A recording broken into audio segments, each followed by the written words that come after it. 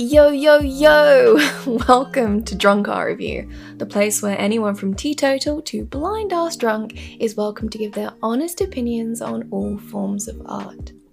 Today, we delve into the world of tattoos, which, to be honest, is a truly fucking cool part of our history, and present day cool shit. Though I might be biased on that.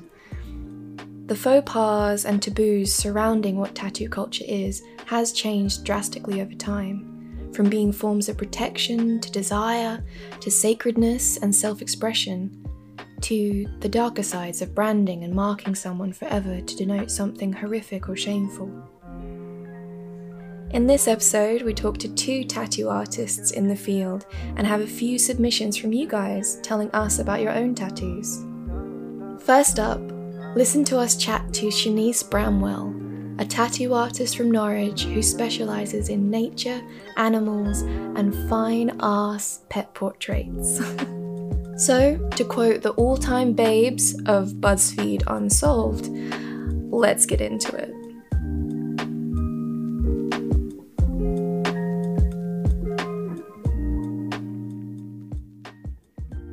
It's really cool. We have a really awesome tattoo artist with us, Shanice Bramwell. Hi! Hello, my lovely. It's so good to have you on. We're so curious, whereabouts are you tattooing and how did you come into it? So I am currently based at this gorgeous little studio in Norwich, just down the lanes. It's called True Love Tattoo. I've been tattooing since around April 2019, so around 2 years now. Well, obviously with COVID and stuff, it's been a bit put down, but I've been where I am at True Love since October in 2019, and that's where I kind of feel like I really got a more solid start in the world of tattooing and kind of started to experience a bit more. I came and saw Shanice quite soon after you started at True Love Tattoos as well, hadn't I?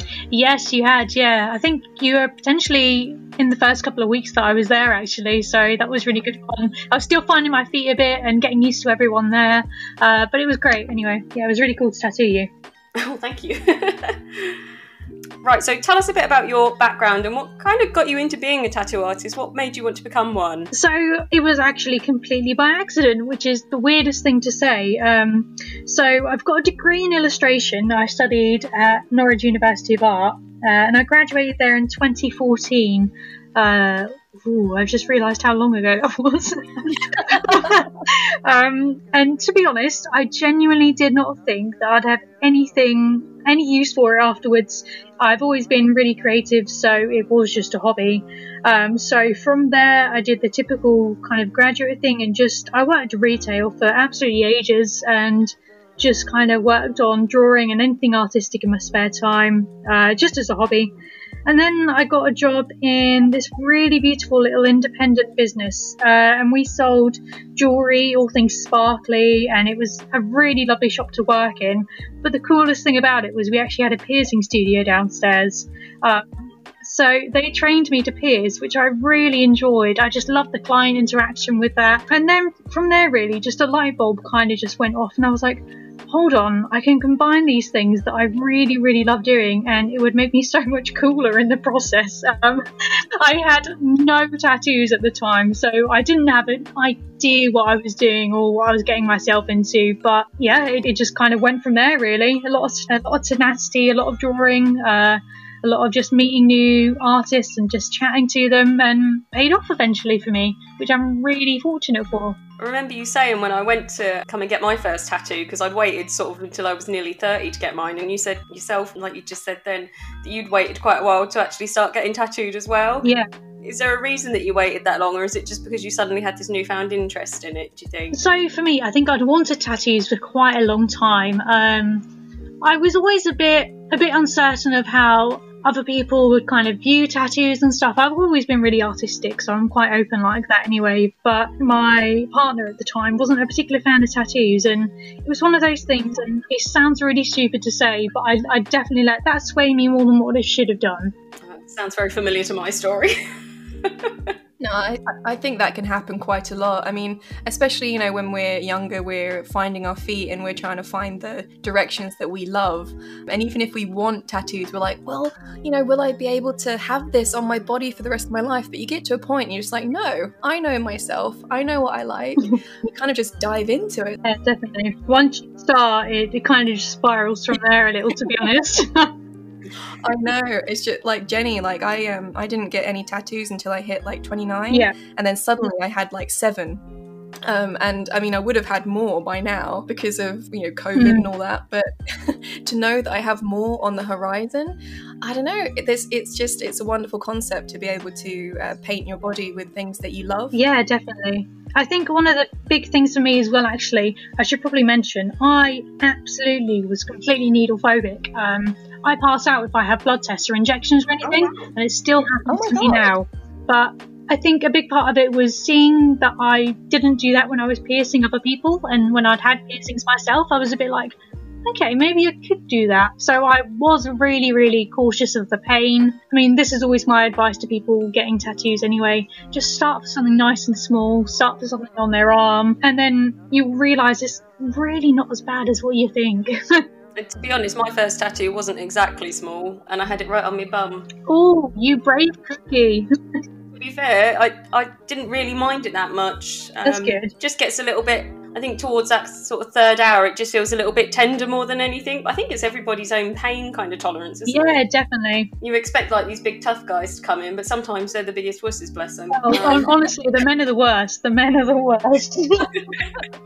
It's so funny, when I got my first tattoo, it was a hand poke one, so, you know, it was a totally different experience. Yeah, definitely. And it was just in a home studio, and I totally fell asleep when she did it, which I find amazing. It was so therapeutic to have done. Yeah. But I do think I've discovered this weird sensation with tattoos. It's almost like, because there's such a juddering and a vibration through your body, it's almost a little bit euphoric, painful euphoric, but not that I, you know, delve after the pain. I'm just I've noticed, like, when I've had it, it's kind of a little bit transcendent when I get it done, I guess. Yeah, I think most people, they forget the pain, but then as soon as they get in the chair, they remind themselves and like, oh, hold on a minute, I remember this. That happens to me all the time. So what kind of style of tattoos do you produce? And tell us what the inspiration is behind your work. I think, well, the style that I do in general it reflects my personality quite well, I think, and it's quite feminine. Basically, you've got all things floral and pretty. I love tattooing birds and animals. I love giving them little characters, and I just love anything wildlife-y like that. And with that being said, being out in nature really inspires my work, and Taylor Swift, but I'm super keen to get into more colourful, vibrant work as well. It's definitely something that I feel I need to work up to a bit though. So I think my overall goal is, if I can tattoo in the style that I draw my pet portraits in, I will be over the moon. And there are so many technical aspects to get there, and I'm learning them as I go along. You know, as silly as it sounds, I still feel quite fresh to the industry. There are people that had this as their career for, you know, over 60 years and 50 years, and it's just insane that people still stick with that for so long. Yeah, it must be tricky when I mean, I can't imagine how you go about that process of like learning. I see some like the realism tattoos sometimes, and I'm just like, how do people do that with a needle? It just fascinates me, like trying to learn that process, because I know you work with Emma, is that right, still? And she does that. Yes, I do work with tattoos, yeah. Yeah, she does those kind of tattoos, and it just like, I look at them sometimes and I'm like, how do you ever get to that level? It just like blows my mind. It's insane, isn't it? I mean, I stand there watching her work sometimes, and I'm so lucky that I work with her, because she is one of the most generous people with just giving me hints and tips as well, so I can pick things up myself. But she's great in the way that she never gives too much away, and she's always like, play with it yourself a bit, you know, and see how, because everyone's style is different, everyone's going to tattoo differently. And if I expected my work to look exactly like hers, then I'd be really disappointed with anything I did. So, I mean, the bonus for me as well, having worked in a few different studios in Norwich, is I worked with some really great artists, and they all tattoo completely different, completely different styles. They have their own way of doing things that they've learned, and I think that's really, really important as a tattooist, to do things that feel natural to you rather than sticking to it has to be done this way and it has to be done that way. I think that's really important, and it comes across as much more genuine in the work. Yeah, definitely. That's also the draw, forgive the pun, when you find an artist and a tattoo artist that you love, you go for their artwork, you go for their technique. You don't necessarily go just to have a specific idea. You find the artist to suit you. Yes, definitely. I'm so humbled by the amount of people that come to me, and it really does blow my mind that people want my artwork on their skin. It's something that I don't think I'm ever really going to get over. It completely blows my mind every time, and I'm so grateful. I love meeting new clients, and I love chatting away to people and finding their stories and stuff. I feel like it's just a lovely aspect of the job, and that's something that I've really, really missed in lockdowns, is that social aspect of it as well. It doesn't get said enough, but tattooing is a community. You know, even down to the studios, you're obviously, you know, learning from each other, You're talking to clients, you're in each other's lives, you're spreading your artwork into other people's lives as well, and they're carrying it, you know, into the world. Like, it is such a community, and it's lovely when you can feel that connection with people, I think. Definitely, yeah, completely.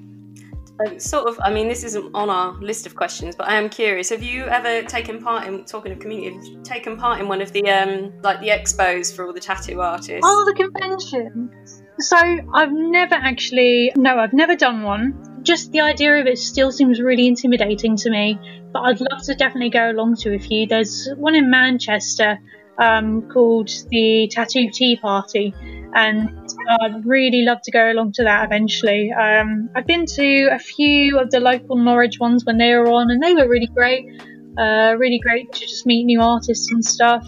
But other than that, the London Tattoo Convention actually, unfortunately, has just stopped running this year, which is a shame, because that was a really great place to go and just mingle and meet new people and stuff. But that's ceased running this year, which is a massive shame. But there's so many out there to go to, and if you are just interested in the world of tattooing at all, I'd definitely recommend them. I adore going to any kind of art conventions, to be honest, but I've never been to a tattoo one, so I can imagine that being like so cool. I mean, I'm very much a person of just getting a tattoo on the day, so I'm sure I'd go up and be like, oh man, I love your stuff, are you free? Yeah, let's do one.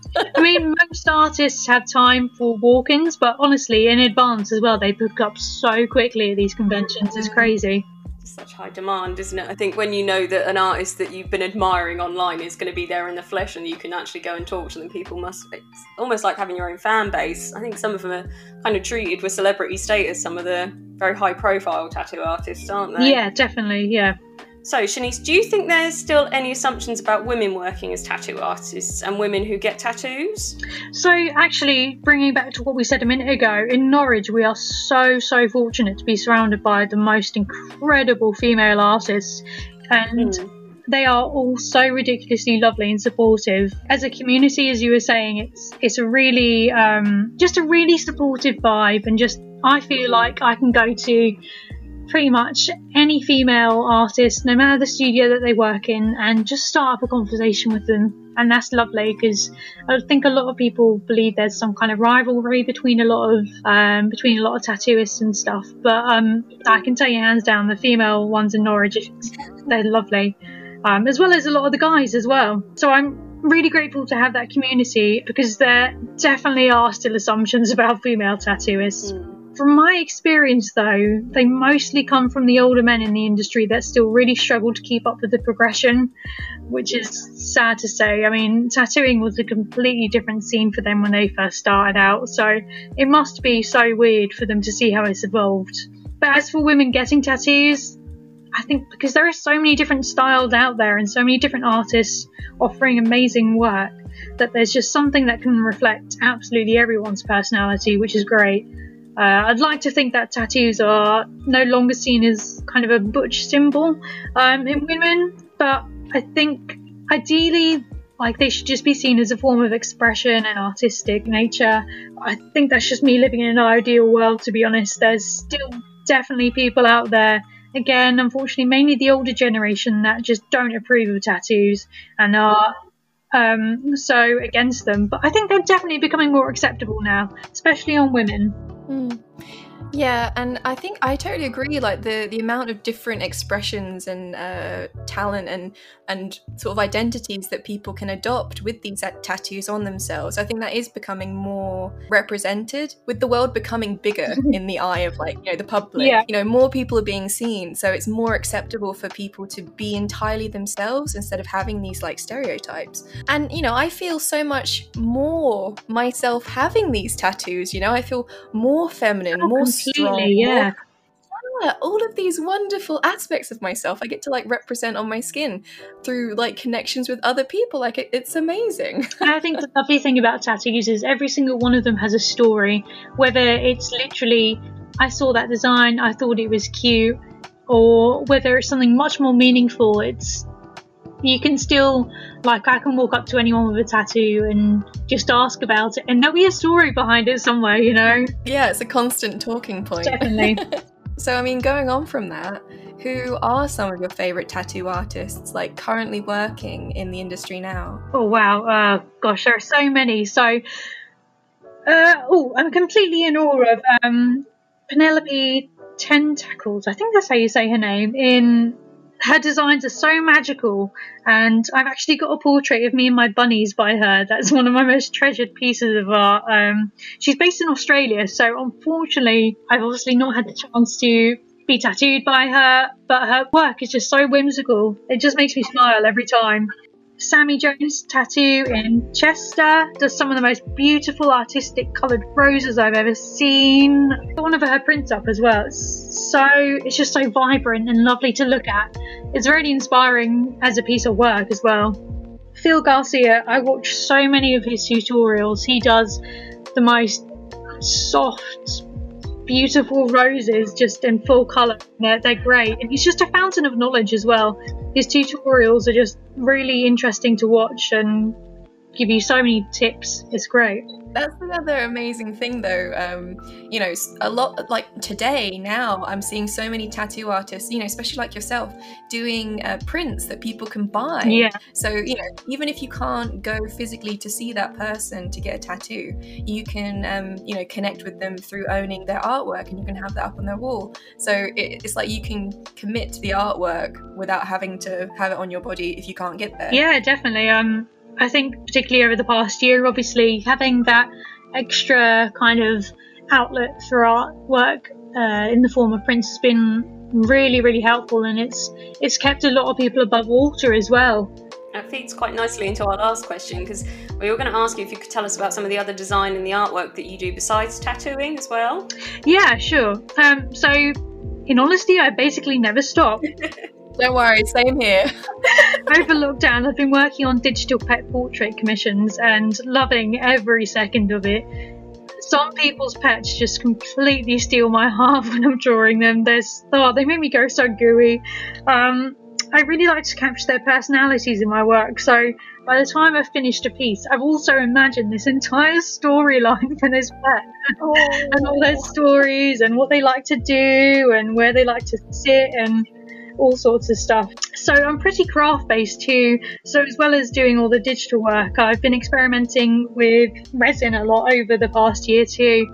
I've been making homewares and gifts and jewellery. It's basically non-stop. I'm making paint palettes at the minute, which are really good fun, with pressed flowers. They are beautiful, I've seen them. The entire process is just really inspiring. So I go out during the day and I hand pick flowers, and then I press them, and then obviously wait a few days, and then I work them into a resin design, and the finished products just always they always symbolise a lot more to me than what they actually physically are, just because I was so involved in the entire process of it. It's a really good fun.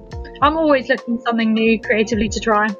And of course, you know, going outside, you were talking about, you know, connecting with nature. Yeah, definitely. This is just another way of doing that, which is so lovely.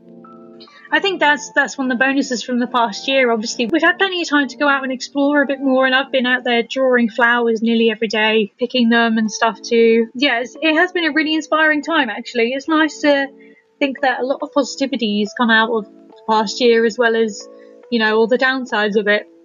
Yeah, I'm totally behind that idea. The amount of things I've been able to creatively discover about myself, just having all this time, has been really a wonderful way of finding contentment. Yes, definitely. But also being able to find, you know, your paths into the future. Like, I don't know, things have just settled in your mind and you're like, wow, I know where I want to go. I know the kind of things I want to make now. I'm totally on the same wavelength of that. It's been exactly the same thing for me. It's weird to see, like, to look back to a year and just see the progression in my work as well. It's I think as artists, it's very rare that you actually stop and you reassess where you were and you think of all the things that you've learned, and you haven't actually noticed yourself learning them, but you see improvements, you know, with every piece that you do. It's so crazy you saying that. I'm just like, absolutely. Honestly, this time last year, I mean, so much change has happened anyway. You know, I myself moved to London, and lots of change, and just the difference of the caliber of work I've done. And I don't even know how the transformation happened, but I love it, and I'm so happy with it. And I'm excited to take that further into a world where we are being able to actually interact with each other again. Yeah, exactly. It's, you know, there's so much more potential there as well now. It's really exciting. So I mean, for all of our wonderful listeners who are tentatively listening to everything we say, where can everyone find you?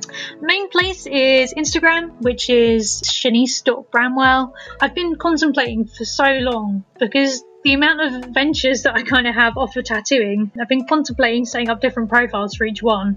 But actually, I think what a lot of people really like about my profile is the fact that it combines just a big mesh of life in general. You know, there are pictures of my everyday life, there are pictures of my rabbits on there, and there are pictures of my work and my resin.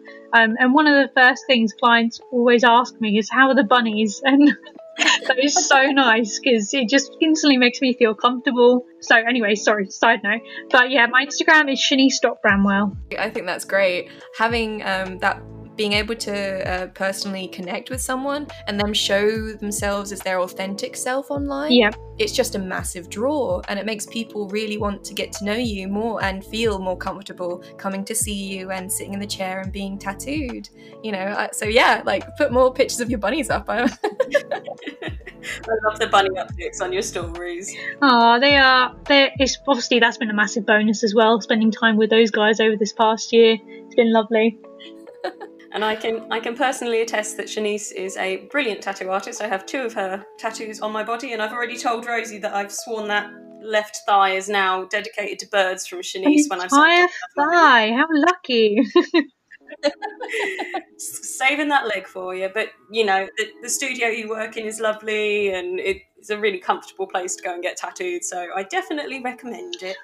Thank you. Emma and Smalls, the guys that run the studio, have been working so hard to make sure it's all revamped and looking beautiful and ready for when we come back. I really appreciate all their work on it. It's looking great. Oh, well, I'll definitely come for a tattoo. Like I say, I'm up for anything, so absolutely. If you've got a day off, just drop me a message and I will make the time.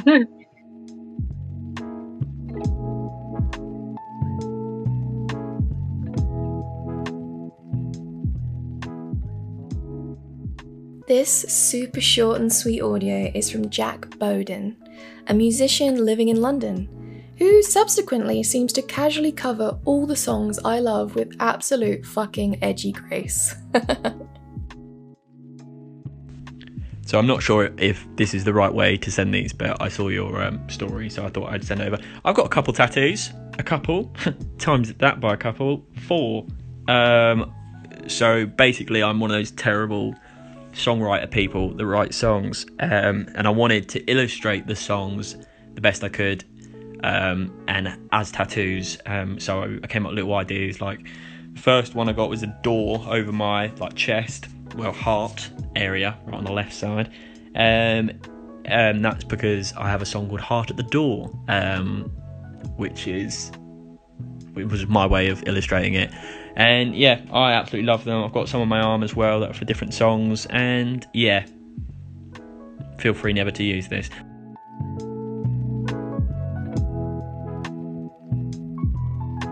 Okay, I guess it's my time to discuss my own tattoos.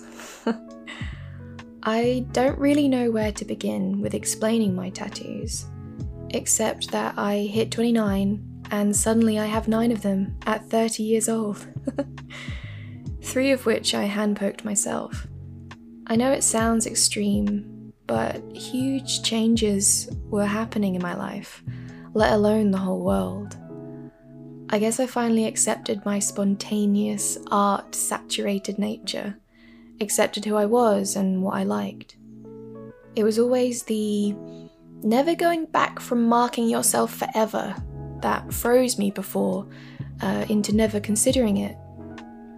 But saying yes, it felt like I was celebrating who I was, taking ownership of it, and at the end of your 20s, it couldn't have been a greater gift to myself. Many of my tattoos have been decided within a few hours, or even within minutes of getting them. Like this hand tattoo I did a few days ago. And even that, I never thought I'd have a hand tattoo. But sometimes trusting your gut instinct, pushing those self-made barriers, and that flow, it carries you in a direction you want, guided by something as intangible as a thought just saying yes. I fell asleep during my first tattoo, gashed my leg on my way to another, nearly passing out, tattooed myself over video call, decided on the day I was getting another, and have taken artwork I adore from artists and history, both present and old. Bernini, James Jean, Haku the dragon from Spirited Away, and soon to be Goya. Each one allures to what I love or find beautiful. Deep connection to yourself with also the spontaneousness of adopting something new without overthinking it. This relationship of freedom and trust I have with myself is why I have tattoos. It's complex, but beautifully simple. Each tattoo is joy.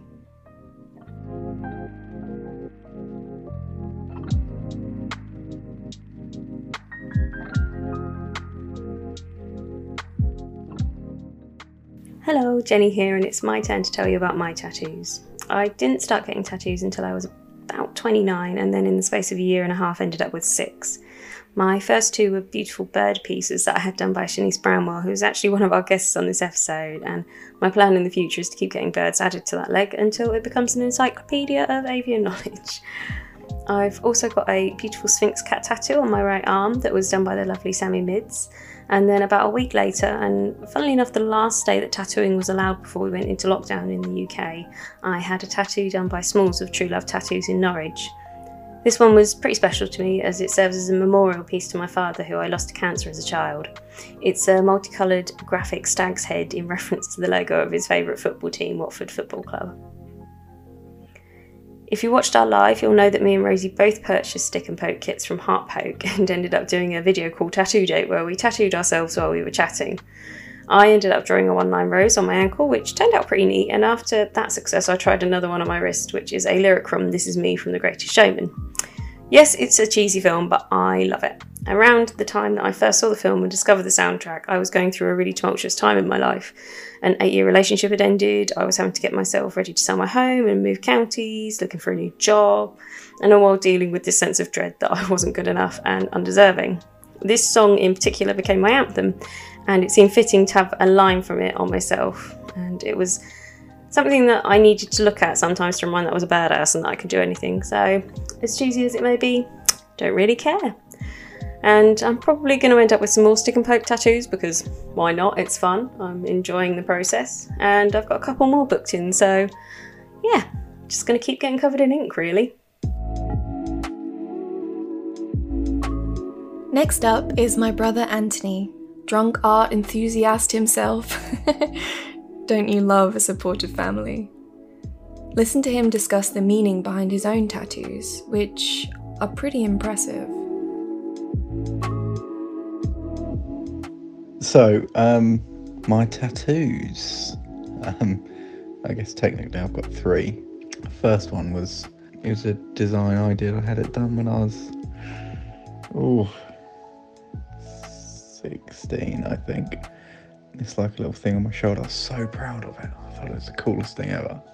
And so my approach to tattoos, because I know when I had one of the further ones done, the guy asked if I wanted it covered up, but for me I didn't want it covered because it is part of kind of the history, if you like, of what I've had done. But I wouldn't call it particularly artistic or anything like that, but at the time I thought it was really cool. But I was young. My second one is lyrics from a song that so I had it in Cyrillic, in Russian Cyrillic script. But obviously I don't speak Russian. I don't have any Russian in me, because I thought it looked good. I thought I like the way it looked. And it says "Hand of the Devil," which are the lyrics to a particular song. It was actually when ironically, when I got married. It was our sort of first song, or it was the lyrics in our first song, first dance. I do like the song. Obviously, that that marriage is now ending, but yeah, I do like the tattoo. And again, it's part of what I was then, which is part of me, and it is. I do see it as they are scars. They're, in my mind, pretty scars, if you like. But then, they were the only ones I'd had. So I had the Hand of the Devil done just after I got married, so I'd have been 25 when I had that. Then I'd wanted a big piece for a while and wanted it in monochrome. So definitely wanted it black and white. Wasn't into colour. I'd seen a lot of colour tattoos and didn't really want those. And was struggling to find a kind of theme, and it was just something that was in the back of my mind. Just I wanted a good story, and I'd gone through. I'm fascinated by the Beowulf story and Boudica and all of that kind of stuff. Those sort of elements of history, and then I stumbled across the Inferno, which is Dante's Inferno, and I know that it's a hugely influential piece of literature, which, again, written by Dante Alighieri, who was an Italian influential writer. He was considered the father of the Italian language, or the modern Italian language. Very, very influential. Very kind of sort of tragic, really. His life, he'd fallen in love with Beatrice, and they were never together. He was exiled from Florence for some of his political views. He was quite an influential guy. But the Inferno fascinated me, of the way it describes hell and the people in it, and all of that kind of, read it a number of times. At that time, I was flying a lot. So the job I had meant that I was flying out to, the Far East, Middle East, so lots of time in Southeast Asia, and which meant I spent a lot of time on planes, which meant I had a lot of time to read. So I'd read Inferno, and I read it a number of times. Don't know how many times I've read it now. And every time there's something new in it. And I didn't have, the tattoo wasn't really there until I came across the Doré illustrations. So they were etchings done by Doré hundreds of years after the Inferno was written, but they were perfect. They were the tattoo that I wanted. It was a story, and so that's where that came from. And so then the search was on for a tattooist, and I spoke to a number of people who just didn't want to take it on, because what I wanted was quite complex, and it meant taking the illustrations and converting them into a tattoo, making them all work together. And then I came across a guy who said, he'd give it a go. So that's where that started. And it was, I don't know how many sittings I had, but I used to have just an hour every 2 weeks, I think it was, which I had for, must have been 18 months, 2 years. And the process of tattooing I loved, and learning the different ways that you're affected by it, or the way that you affect it as well. So I remember a time I was hungover, I hadn't eaten, I was not in a great way, and it was the most horrific session I'd had. Then, you know, I remember having my elbow done, not a problem. My armpit even, not an issue, because I myself was well hydrated, I wasn't hungover, I'd eaten well, and I used to take food as well. But I'll never forget I'd had my forearm done. It was kind of the back side of the forearm, and I was picked up. So I used to have cars come pick me up to take me to the airport, and I was picked up from my tattooist on a Sunday to be taken to the airport. And I'll never forget one of the most intense pains I've ever felt. I was walking onto the plane, having, like, at the airport, redressed it, because I used to wash it after an hour or two, and I always used Vaseline. I found that anything else kind of affected the surface, affected the healing, so I'd use Vaseline anyway. I'd gone and sorted that out at the airport, and as I was getting on the plane, there was a woman getting on behind me, and I don't know what she did, but she obviously had quite the nails on her. She obviously just raked her nails up the back of my arm, and it's basically on a fresh wound. It feels like a burn, and it was the most horrendous pain. I could have cried. It was horrible, but she was very apologetic. But I find tattoos I used to get a lot of conversation about it. And, you know, traveling in, you know, I mean, I went to Pakistan, went to, you know, spent time in China, Korea, South Korea, that is, Indonesia, you know, all of these places. And, you know, Pakistan, I kept it covered because I wanted to be, you know, my approach to international travel is to be respectful, because while your views might be different to theirs, it's respecting the fact that that's their views, and that, you know, whilst I consider myself to be right, they do too, and it's me that's there, and it's their culture and all of that. So I did tend to keep tattoos covered, certainly in places where it could be offensive. You know, I know sort of time in Dubai, even in Istanbul when I was over in Turkey, I keep tattoos covered. Visiting mosques and things like that, certainly want to be respectful. But I'll never forget being on a train. I was in a train I think it's in China, and I was holding on to the little handle that sort of sits above. And of course, I'm 6'2", so I was generally taller than everyone on the train. It was rammed. I remember there just being bodies pressed against me. It was a bit like that, and I was just holding on. And there was a guy. I just noticed out the corner of my eye, this guy kind of looking at me outside of his, outside his face, and kind of surreptitiously, without even looking at me properly, kind of raised this camera, took a picture, and then the camera very slowly dropped down.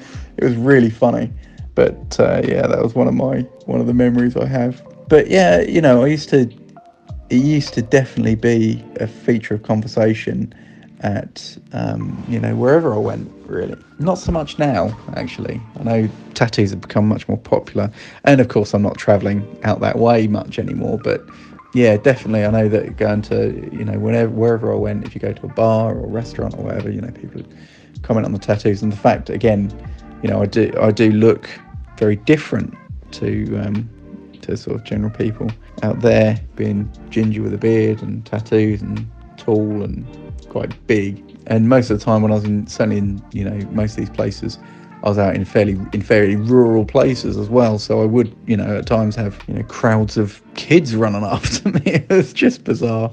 But yeah, I've never, you know, apart from, I know Rosie, you know the story of the job that I nearly didn't get as a result of my tattoos. But apart from that, really, I've never had any real negativity towards them.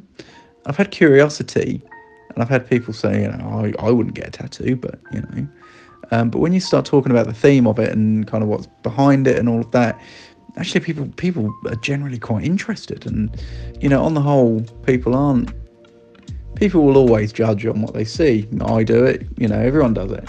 You know, you can't really help it, but it's whether you realise that that's what you're doing or not. But yeah, I think people generally generally it's not a problem. It's never really been an issue for me. I like my tattoos. I like other people's tattoos. Some people's tattoos I wouldn't have, definitely not. But it's a very personal thing. One thing that has in the past not got my back up, but kind of just made me think, well, that's a bit strange, is everyone seems to think that if you have a tattoo, that they have a right to express their opinion of it. And I think it comes from the fact that because it's art, it is a form of art, and people feel that, with a painting or with anything like that, they feel that they've got a right to have an opinion on a piece of art, and you should. That's what it's all about, and everyone should. And it's not that I am offended when people don't like the subject or don't like the way it's done or anything like that, but people can be quite opinionated, I guess, about tattoos and about how they look. And a lot of the time you hear, or I remember hearing, well, what's it going to look like when you're 80? And quite honestly, when I'm 80, I'm not sure I'm going to be wanting to show anything off, let alone be worried about the tattoos that I've got. So yeah, I don't know. It's a very emotive thing. People do get quite passionate about it because it is something that's permanent, and it is something that is very personal, but something that's very visible as well. So yeah, it's all good. Tattoos are great. At the moment, I'd like to have more done, and I will have more done at some point. But right now it's all about kind of thinking, I suppose, about what I'd do next. I quite like to get a poke kit and do my own, or have someone do one for me, just as a little amateur thing. But I do, in the future, I do want some colour. I do want some colour in the tattoo. But anyway, that's my ramblings on tattoos. Hope it's helpful.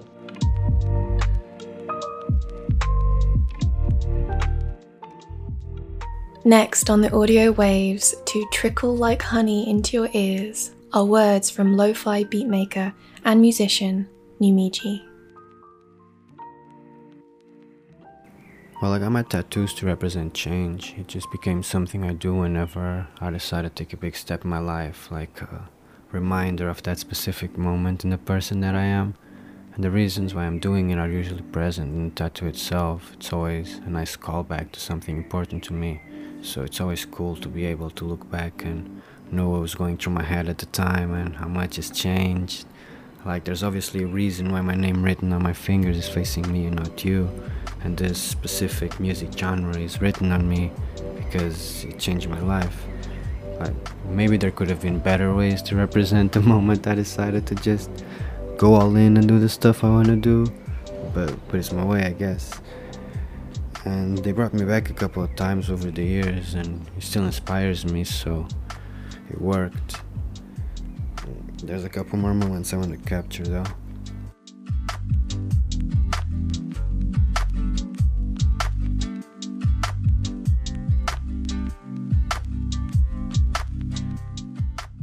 Our last submission before we go right ahead and jump into our final interview of this episode is from Tim McCarthy, one of the many awesome podcasters we've connected with over Twitter. His professional podcast voice kind of puts my vocal cords to shame.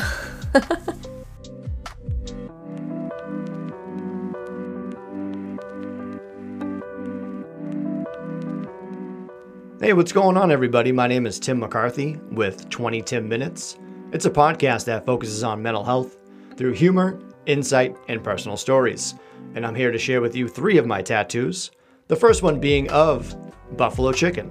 Now, it's probably not what you think it is.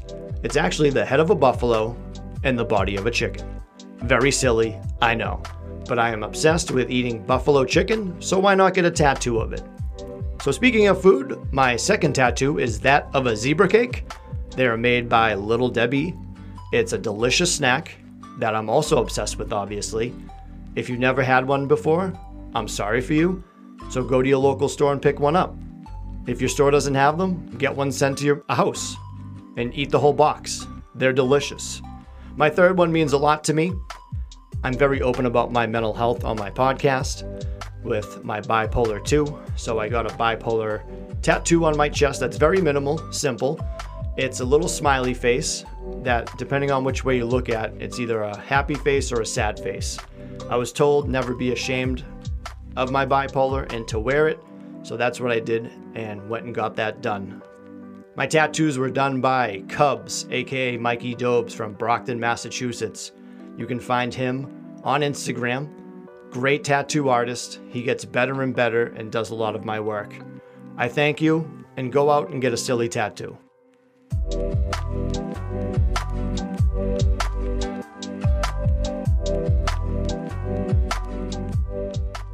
For our next interview, we were incredibly lucky to have the wonderful Will Langford, owner of Zen Tattoo Art and Beauty, join us. Unfortunately, due to a technical hitch and some seriously bad signal on my part, my voice couldn't be heard properly, so I had to communicate my questions through the text chat while we recorded. So apologies in advance for any confusion, but you will hear Rosie asking questions on my behalf as I type furiously like a chatbox gremlin. Go with it. So you feel free to laugh in the background if you need. That's fine. Jenny, if you appear at some point, that's fine too. But I'm gonna go balls in. Stand in for Jenny. Yeah, who is this actually? This is Gabe, the body piercer at the shop. Oh, hello, Gabe. Hello. I'm really Jenny. Yeah, you can be Jenny today because unfortunately Jenny is listening to us, but she's in the sticks somewhere, so like she can't quite talk to us right now. So it's just gonna be me. Who's that? Who's trying to speak to us? I think she's trying to speak to us through the Jenny, I'm gonna do it. I'm gonna put you on mute. I'm sorry. I've done it. All right. Okay. I'm gonna read everything you write to me though, Jenny. So if you have any questions, I am gonna say them out. All right. We are with William Langford, who is another tattoo artist that we want to talk to because obviously our theme this month is all about tattooing, and we want to have a little introduction from you. How long have you been tattooing? Where are you based? Yeah, go ahead. Okay, I've been tattooing for about 10 years now. I did it straight from school. I did art, photography, graphics, all that at school. I went straight into a tattoo apprenticeship from school. And that's about it, really. I've always been into art, but I was shit at everything else, if I'm honest. So I come to looking for a job that was either become an art teacher or Miami Ink was on TV a lot of the time back then. So I kind of wanted to give it a go, and my parents were up for me trying it. Yeah. That's it, really. I went round with my little portfolio to all the tattoo studios in the area for them to growl at me and say no. Go, thank you for your time, and walk away. Yeah, that's it really. I got my foot in the door with one place, and now I own my own place. So that's it. You saying with not being good at anything else, like I'm sure you were, but I totally get it. I think that it's so beautiful to actually just like, okay, well, you know what? I want to have a creative life. I want to follow this. There aren't these rules or stipulations that you really have to adhere to. I mean, obviously with tattooing, you have to, learn how to do it and learn the process, but you can be really free with your technique, I suppose, and really delve into that. Have you found that you've really pushed your creative side with tattooing? Yeah, I have. I mean, you're limited because I'm providing a trade for my clients and they'll ultimately dictate what I am and aren't doing. But there's some people who let me just go with it. I'd never really done any oil painting or anything like that when I was, in my A-levels and stuff like that. Yeah. But I found the more I've learned outside of art, the more translates into art. So I've only recently been doing oil painting, and there's so much there that could translate into techniques at work in the skin as well. So yeah, the more creative I get outside of my job, the better my tattoos are, I think. Yeah, I hadn't even thought about how the technique for oil painting would really help and influence tattooing, but I mean, of course it does. I mean, I love so much fine art, tattoos, and just like the skill is amazing. It's clever what people can do. Yeah, and looking at your work, I mean, you're really, really talented. Oh, thank you. Although, of course, we do have Jenny speaking in the comments saying, damn you, Gabe, for stealing her spot. Is that he's still wandering around? Yeah. I'm a lady at last. he's in the background. Okay, so let's go on to the next question. What style of tattoos do you produce, and what gives your inspiration for your work? You mentioned the oil painting. Do you find that really influences now? Yeah, to a certain extent, the oil painting inspires me. But I find I get a lot of inspiration from nature. Animals and plants and all that is my second passion. If I weren't doing anything with art, I'd be doing something with animals, I think. So I find a lot of that just naturally becomes part of the work. So I love when people come in and want a portrait of their dog or just some flowers. I love all that stuff. I try not to say I specialise in anything. A lot of tattoo artists prefer to focus on one thing for whatever reason and excel at that. They do amazing stuff, but they only really sell that service, whatever style that may be. I try and do a little bit of everything, but I suppose I'm doing more black and grey realism and colour realism nowadays, which is I enjoy doing, but it tends to be like portraits and stuff. People want a portrait of their nan or their son or their car, you know, sometimes.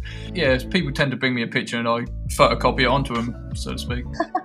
Which is an incredible skill. We did delve into the hideous tattoos out there of people trying to, you know, recreate photographic tattoos like on people, and some special ones. Yeah, it's heinous, like what people put on themselves. It's just like, honestly, like, please just research that you know the artist and the tattoo artist, that they're going to be able to do you justice. Because people will spend so much money on clothes and cars and phones, things that will break or grow old. And these tattoos last forever. Literally the only thing you can buy and take to your grave with you. And people shop around for price. And I find that quite strange, a strange mentality to have. I understand, like, there are tattoo artists out there that will rip you off. They're not as good as their price tag. But, you know, just that's why you got to compare price to their portfolio and see what's out there, you know?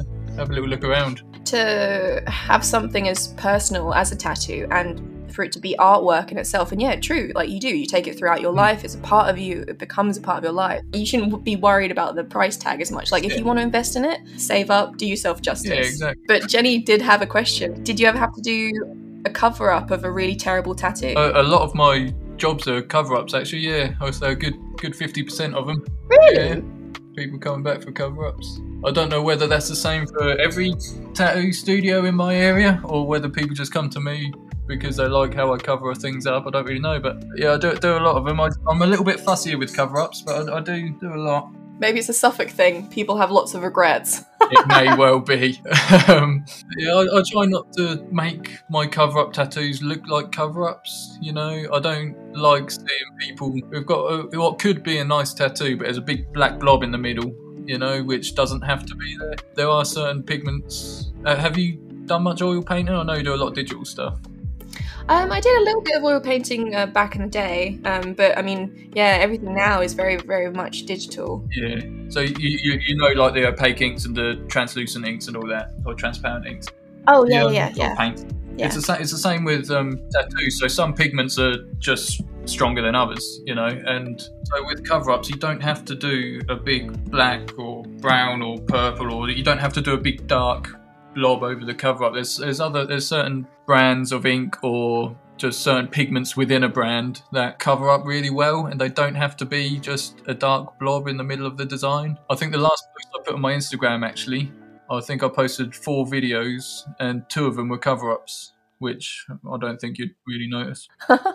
I mean, that's incredible. I think that in itself is a huge talent, to be able to work with what you've got and create it into something more beautiful, I suppose, and make sure that the person is happy. Yeah. That they're not just getting some like amazing bit of artwork, but just with this heinous thing in the middle. Yeah. It's like, I just don't think about that bit. Yeah, exactly. That's basically what I think. A lot of it is I get the understanding of it. You try and distract the eye from the dirty bit, you know. So you there's crazy, wonderful stuff around it, and then just stick a blob in the middle. But yeah, I try not to do that. And so Jenny was curious. She was like, "What's the worst you've seen tattoo-wise that you've had to cover up? Do you have one?" When I was new into tattooing, I couldn't actually cover this up. I weren't confident enough to do it. But the worst I've seen was a bloke come in. He had a scarf around his neck, and he asked if I do cover-ups. I said yes, because I was doing some cover-ups, but at the time I hadn't tattooed many necks because there's funny skin there, and I hadn't done many cover-ups. You know, I weren't very experienced at all, so I was only doing things I knew I was comfortable with. And he took his scarf off, and he had a big black swastika on the back of his neck, and I had to turn him away. So I don't know if he found somewhere else to hide that monstrosity up, or whether he's still walking around with it. I don't know. my god. But yeah, that was. Jesus. I think everyone in the shop was a bit shocked to see that when he took that scarf off. That's a statement and a half, Yeah. and to have something so aggressive. Somewhere where he can't really cover it up either. He obviously had some belief. Yeah. Ooh, wow. Just branding yourself like that so visibly for other people to see, and then changing your views on life and everything. Yeah, I assume he realised, and become a better person or whatever. I assume that's the reason he wanted it covered up, because he knew how shit it was and how horrible it was. Mm. But yeah, at the time, I wouldn't touch it. I don't know if he went somewhere else. That was like, the film American History X? Yes. The thing he had on his chest? That was like that big, solid, no wonder he had a scarf. There was no hiding it under a collar of a shirt or anything. It was big. Oh my god, I can't even imagine. Mm. That just sounds so horrible. Yeah. And so tragically skinhead British as well, that mentality of thug mentality. And I just... It's not nice. It's just everything about oppression, when tattooing to me, and I think to so many people, is all about liberation. Yeah. Tattooing is about being yourself more than you could imagine, because you're getting to display the work that you love, you're sharing your soul on your skin, essentially. So to have a swastika soul, not great. Yeah, obviously that was one part of his life in the past. I did feel a little bit bad from that. He might have changed, and wanted to make a change and start fresh, maybe. I don't know. But yeah, no idea. He obviously had a nice streak at one point, didn't he? But apart from that, I'm trying to think of other things. It's usually just drunken mistake. Drunken tattoos that I cover up. All our old boyfriends and girlfriends' names. And we had one guy in... This wasn't my customer, it was the other tattoo artist I worked with. I had one guy come in, had his partner's name tattooed on his wrist, across his wrist, and then he come in a few months later, got her name covered up with a rose, and then a few months after that, he came back in, had the same name tattooed large down his forearm. A few months after that, come in, got it covered up, and then you see him again for the last time. A few months after that, he had her name big across his shoulders. Jesus! That sounds like a very tumultuous relationship, very back and forth. Yeah, unless he had 3 girls with the same name, I don't know. Yeah, no idea. This makes me think of that show, I'm not sure if you watched it, Just Tattoo of Us. Oh, I've heard of it. Yeah, they get 2 people to choose a tattoo for each other. Yeah. And some people have dumped one another with it, or done a full bra across a guy's chest. So nasty, isn't it? Yeah, I know, it's so cruel. Imagine pushing people to do that to each other. And if you're, friends and you know that you would do something beautiful for one another, yeah, great. But I mean, it's purely train wreck TV, so that's probably why I enjoy watching it. On to the next question. Do you think there's still any assumptions or misconceptions about working as a tattoo artist? And what advice would you give to someone looking to get into the industry? I think as far as assumptions, I think there is still that old school mentality of the hairy biker, roughy toughy, lad, kind of thing going on. I think a lot of tattoo artists kind of like that, there is some magic to the old school, how it used to be, sailors and thugs kind of thing, all the loud machines. There's something magic about it. But and a lot of people try and hold on to that, for the look and the style, whatever. And I think some of the outside of the tattoo world, people still remember that and think that's how it is. But then you got the other end of the scale where you walk into a studio, it's like a dentist, it smells of disinfectant, there's nothing you feel you can touch in case you dirty it, So I think there is still there, but it is maybe the older generation still think that is a bit rough and tough. But for the most part, it's, and there are still them studios about, like I say, that aren't just doing it for the fashion, they are just haven't moved with the times, I guess. But I think tattoo's always progressing, and I think the idea around it is always moving on.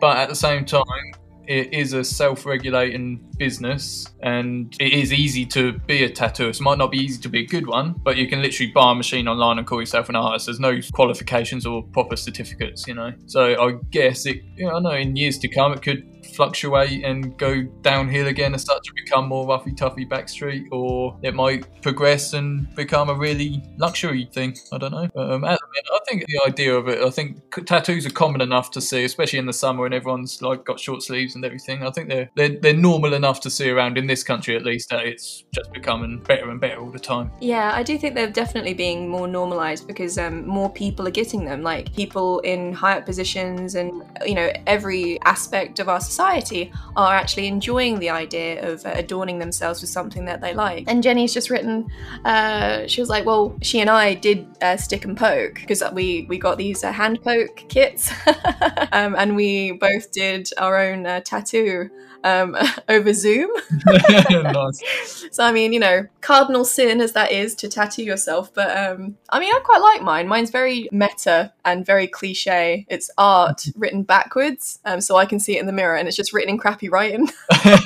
She's done 2 now, and hers are both beautiful. One's in her own handwriting on her wrist, but on the first one she did is on her ankle, and it's like a line rose. I mean, me and her were both artists anyway, but I mean, this is the first time that we'd ever done a tattoo for ourselves, and I really enjoyed doing it. Like I'd like to do more.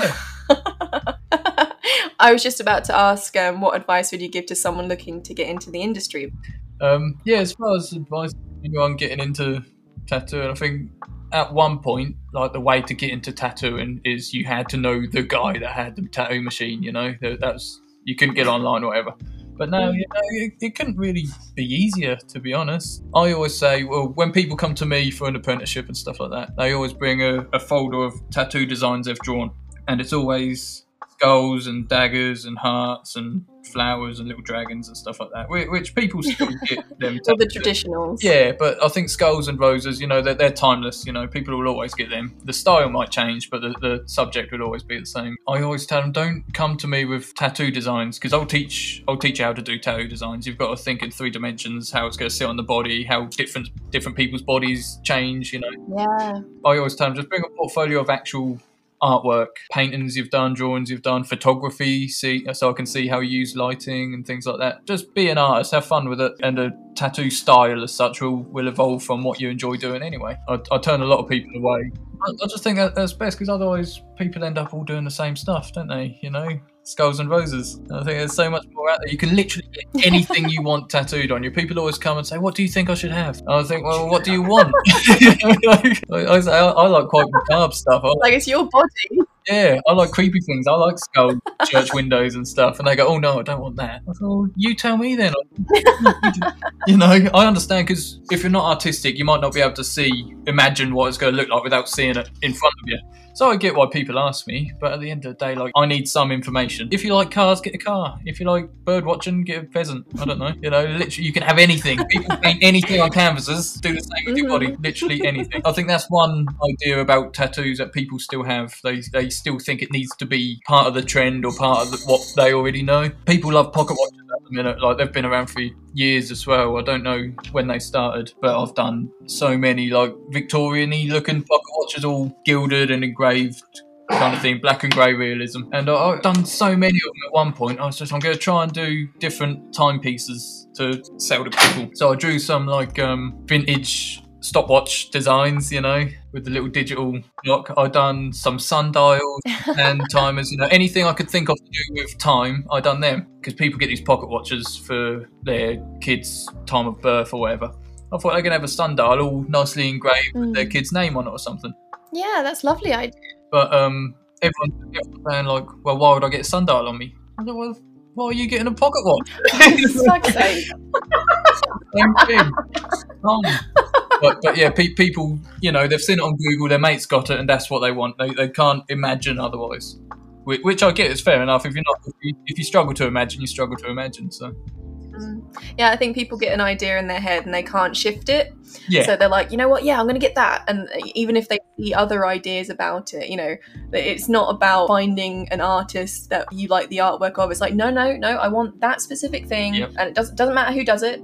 They're just going to make that, you know? Jenny says, pocket watches are very steampunk, which I definitely get.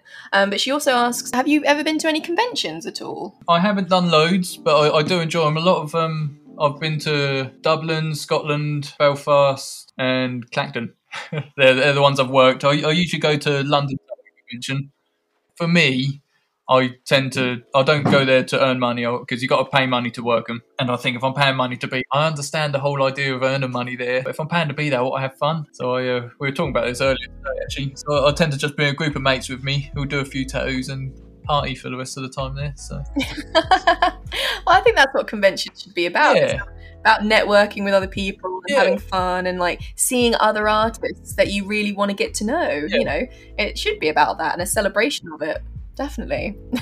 Jenny's like, she wants to go to one. Yeah, definitely. I think London Tattoo Convention is usually down Tobacco Docks. I don't know if it's going to be going on anymore or not. I don't know what's happening with the whole lockdown thing. I don't know how much damage that's done. I think someone said that one's been cancelled. Yeah. I think. I'm not sure. Yeah. Shanice said it's been cancelled, which is a shame. Yeah. So hopefully, maybe like another one will take its place. Yeah, hopefully so.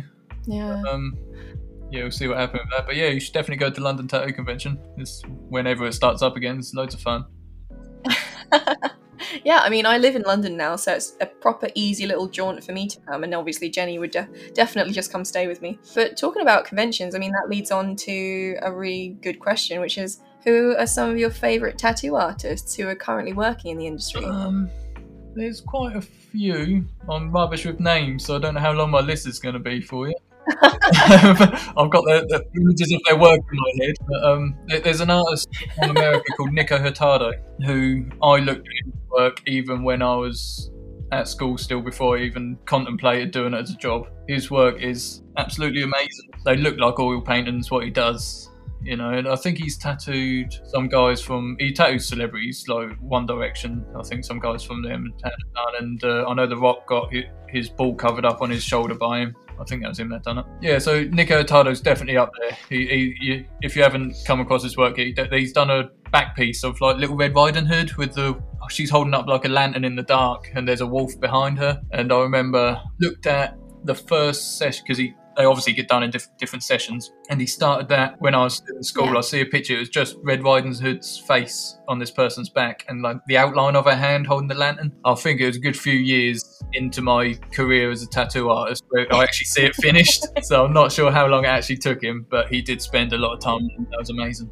I love that though, like you get to see the progression of tattoos on a person, you know, as they sort of get better and better. Yeah, definitely. Well, if you think how long a canvas might take you, you know, it's no different, no reason why a tattoo won't take as long. You know, people spend years doing paintings, especially like the greats old Da Vinci and Michelangelo and stuff. You think how long they must have I spent for their know. paintings. But there's another artist, Freddie Negretti, who was one of the old school masters of the trade, bringing black and grey work. But he basically brought it out of prisons and onto streets. Freddie Negretti, you need to look at his work. He's very good. Wait, was he in prison doing tattoos? I'm not sure. I don't know the history of it. To be fair, back then, I wouldn't be surprised if most people doing tattoos had done time. Just everyone was in prison. Yeah, I mean, have you heard of? You must have heard of Sailor Jerry. Of who, sorry? Sailor Jerry. You need to look at his work as well. He got called Hori Smoku by the locals. He done a lot of old school tattoos because he's from back then, that era. But he was actually. Yeah, so the sound was stewed, screwed, and tattooed. So people would go to Hawaii or wherever he was. They'd get pissed up. They'd go see the local prostitutes or escorts, whatever, and then they'd go get tattooed by him. And he used to tattoo like the pin-up girls, the Hawaiian girls. He tattooed monkey bent over on the belly button. That's one of his tattoos. Now I'm remembering. Yeah, I can envision them now. I think there was one of his designs. There was a couple pigs fucking. Yeah, he's done all sorts. You know, he does some amazing tattoos. And Crazy Philadelphia Eddie, he's another one you got to look at. Oh, okay, yeah. What kind of stuff does he do? He's the same sort of thing, similar era. So like all the old pin-up stuff. The reason Sailor Jerry stuck out so much at the time, I think, is because where a lot of them were sailors and military boys being tattooed, Jerry had done time in the military himself. So the stuff he was drawing, where he done like, there's another design he done where he done the two propellers from a warship, where he'd do them on people's ass cheeks. So, but he'd seen them, you know, he knew what they looked like, so they're a lot more correct rather than just people doing it from their imagination. He'd experienced it all. So when people were getting stuff like that tattooed on them, it was a little bit more accurate. That reality does make a whole lot of difference when it comes to making something, a replica of something, doesn't it? But it also sounds like there's such a wonderful humour with his tattoos as well. Yeah. I think there's probably a few documentaries about Sailor Jerry. You know, I think you'll definitely be able to find some information about him. Crazy Philadelphia Eddie. You need to find. I think there's one I watched with Philadelphia Eddie, and you need to listen to his voice. That bloke's got an amazing voice. And whenever you hear his name after listening to him, you'll hear his voice. Yeah, no, I love a documentary, so I'll go and investigate, and we can share them on the Instagram feed as well. Yeah. Yeah, can you tell us about your other design work, actually? Because there's obviously like a really super cool project that you're doing right now, which I'm actually a part of, which I love. So do you want to tell us a little bit more about that? Yeah, it's a little bit of a passion project I started in the first lockdown to stop myself getting bored, I guess. I always used to enjoy collecting like the fantasy trading cards and stuff like that. I've always been into fantasy games and things like that. I don't think I grew out of them, but I don't know, my interest changed, and I found whenever I was meeting up with my mates who were playing like Texas Hold'em and stuff like that instead, I was trying to figure out why I chose, or why that happened, why we started playing different games. So I kind of tried to think of a game that sort of works both ways, and the game mechanics are still being thought out. But yeah, it's a fantasy trading card game. The artwork's a little bit more, I don't want to say adult because it makes it sound creepy or pervy. Believe me, when it comes to saying something's adult, I am very much of the opinion that that is absolutely fine and it should be owned up to. Adult does not mean sleazy. Yeah, it's not necessarily a sex thing, but like the artworks, I just don't I wanted less restrictions on it, you know, because I was looking at some of the cards I used to collect as a kid. It just all seemed a bit tame. Like the language was obviously, it was obviously for kids, weren't it? So language was tame, the artwork was tame. You know, it was all very safe. I'm trying to keep it in the realm of like medieval fantasy kind of thing, while at the same time I kind of want to throw in some aliens and some steampunk, and you know, make it a little bit crazy here and there. So there's different factions or different families within the card game. So I'm trying to think of, if it's set in medieval times where things may have been a lot more religious than they are today, I'm trying to think, well, were they gods and angels, or were they extraterrestrials and stuff like that? So, you know, it's kind of that whole History Channel after 10 p.m. where all the crazy documentaries come out. I love those documentaries. You know, godlike or celestial being. I'm kind of implying that they might be alien-y, you know. But it's still early days. I'm still working on a few things. But yeah, that's the idea. Yeah, no, I mean, as soon as you sort of messaged to sort of tell me about it, I was just fascinated with the idea. Me and Jenny have done quite a lot of role playing in the past, and I mean, I love RPGs. Like, they're the most fun thing, and to have that combined with like card games and make it mature and adult and, you know, grown up is wonderful, because you're bringing your childhood and teenage enjoyments to the present day, to the timeline that you have now. I think there's nothing wrong with revisiting those parts and like making them more adult. I think it's going to be great. And of course, I'm doing some designs for you, so I'm very excited for you to see those. I'm excited to see them. Yeah, just trying to create different. I want it to be so there's different ways to play the game as well, which, like I say, we're still trying to figure out the game mechanics, but I want it to be, if there's a group of people, the same sort of mechanics as Texas Hold'em, when it's one against each other, you know, you're all fighting each other, or maybe one against the rest of the group, or, you know, or teams. So I want there to be multiple different ways of playing the game, which there's me and two other people working on it, so that's one of their jobs. I'm just doing pictures. And I think, the other reason I kind of started getting into it is because, as you could probably tell by me trying to set up this chat, I'm not that great with technology. And I bought myself an iPad trying to get into the digital art, and it's a bit of an experiment, and I like all the fancy stuff, so I try and draw an elf or something, you know. I can't remember what I was trying to draw, and I was rubbish at it. I'd always kind of, digital art is easy, it does it all for you. And then I touched it and I was immediately humbled. You know that meme which is like, you show like a really well done digital picture to your mum or whoever, and they're like, yeah, it's all right. And then you show like a really crappy, like actually drawn picture, and they're like, it's amazing, because people have this idea that digital work just like creates itself. It really fucking doesn't, like. And I mean, that's my main medium. Like, I've spent years like trying to figure out loopholes, and it's this wonderful, wonderful rabbit hole of trying to figure out things. But yeah, you get lost in it, and there's so much to try and learn and understand. Yeah, it took me a little while. I ended up subscribing to loads of tutorials and stuff, trying to figure out what am I doing wrong? Why isn't it doing what I want it to do? So I just read Jenny's things. I know. I mean, for the people listening, Jenny literally, she couldn't connect properly, so I had to mute her. And so we're just having a chat box of her like saying multiple things, and then of course Will was saying how he's not big on tech, and she's like, at least you could connect. I have no hope. Technology is evil. Also, I think one of my merch pieces should have "Screw you, Gabe" on it. If he's still there, who knows? And so thank you, Gabe, for giving me the inspiration, but also screw him for stealing my spot. Yeah, so she's having fun listening to us having the interview, but she literally can't say anything.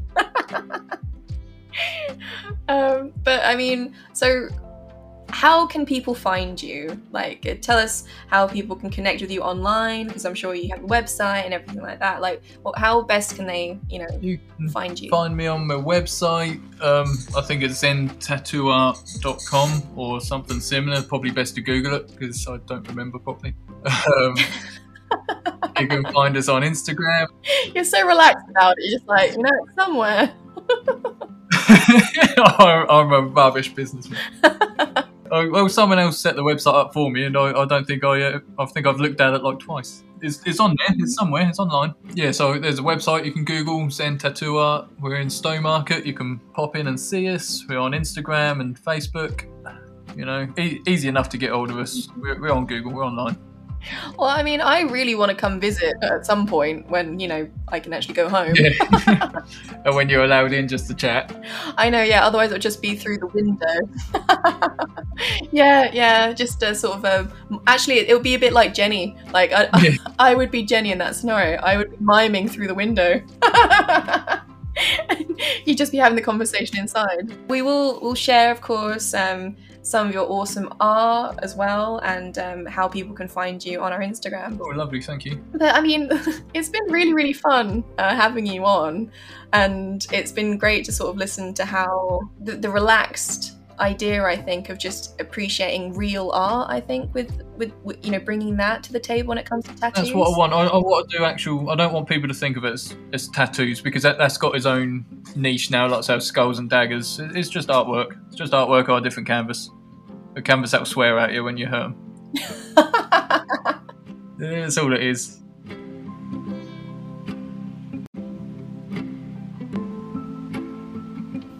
Thanks for tuning in to this month's main episode of Drunk Art Review. We hope you've enjoyed learning about the art and history of tattoos this month, and of course, for more content and to see everything we've discussed in this month's episode, head on over to our Instagram and Twitter @DrunkArtReview. We'd like to take a moment to shout out two super incredible and important initiatives currently working in the UK. Firstly, the Shades Tattoo Initiative, who are working to build a safe space to educate and showcase the work of Black and people of colour working as artists in the UK. And secondly, Tattooing Sexual Abuse Survivor Support, also known as TSAS, which is a survivor-led safe space working to raise awareness and prevent sexual abuse in the tattoo and piercing industry. It is important that we continue to raise awareness of racism, bigotry and abuse in all areas of art and design, and we would encourage anyone who has ever been affected by these types of incidents to reach out and get the support they need. Again, thanks for listening, and we'll be back with you soon. Thank you guys so much for coming and listening to us waffle on about some tattoos. Drunk Art Review, of course, was created, hosted and edited by me, Rosie Alexander, and Jenny Kemp. All sound design was free-sourced. And if you ever want to get in contact with us, just feel free to message us, DM us, send us a pigeon over Instagram, Twitter, or even in our emails, which I believe is drunkartreview@hotmail.com. Anyway, we'll see you next time, guys. Bye.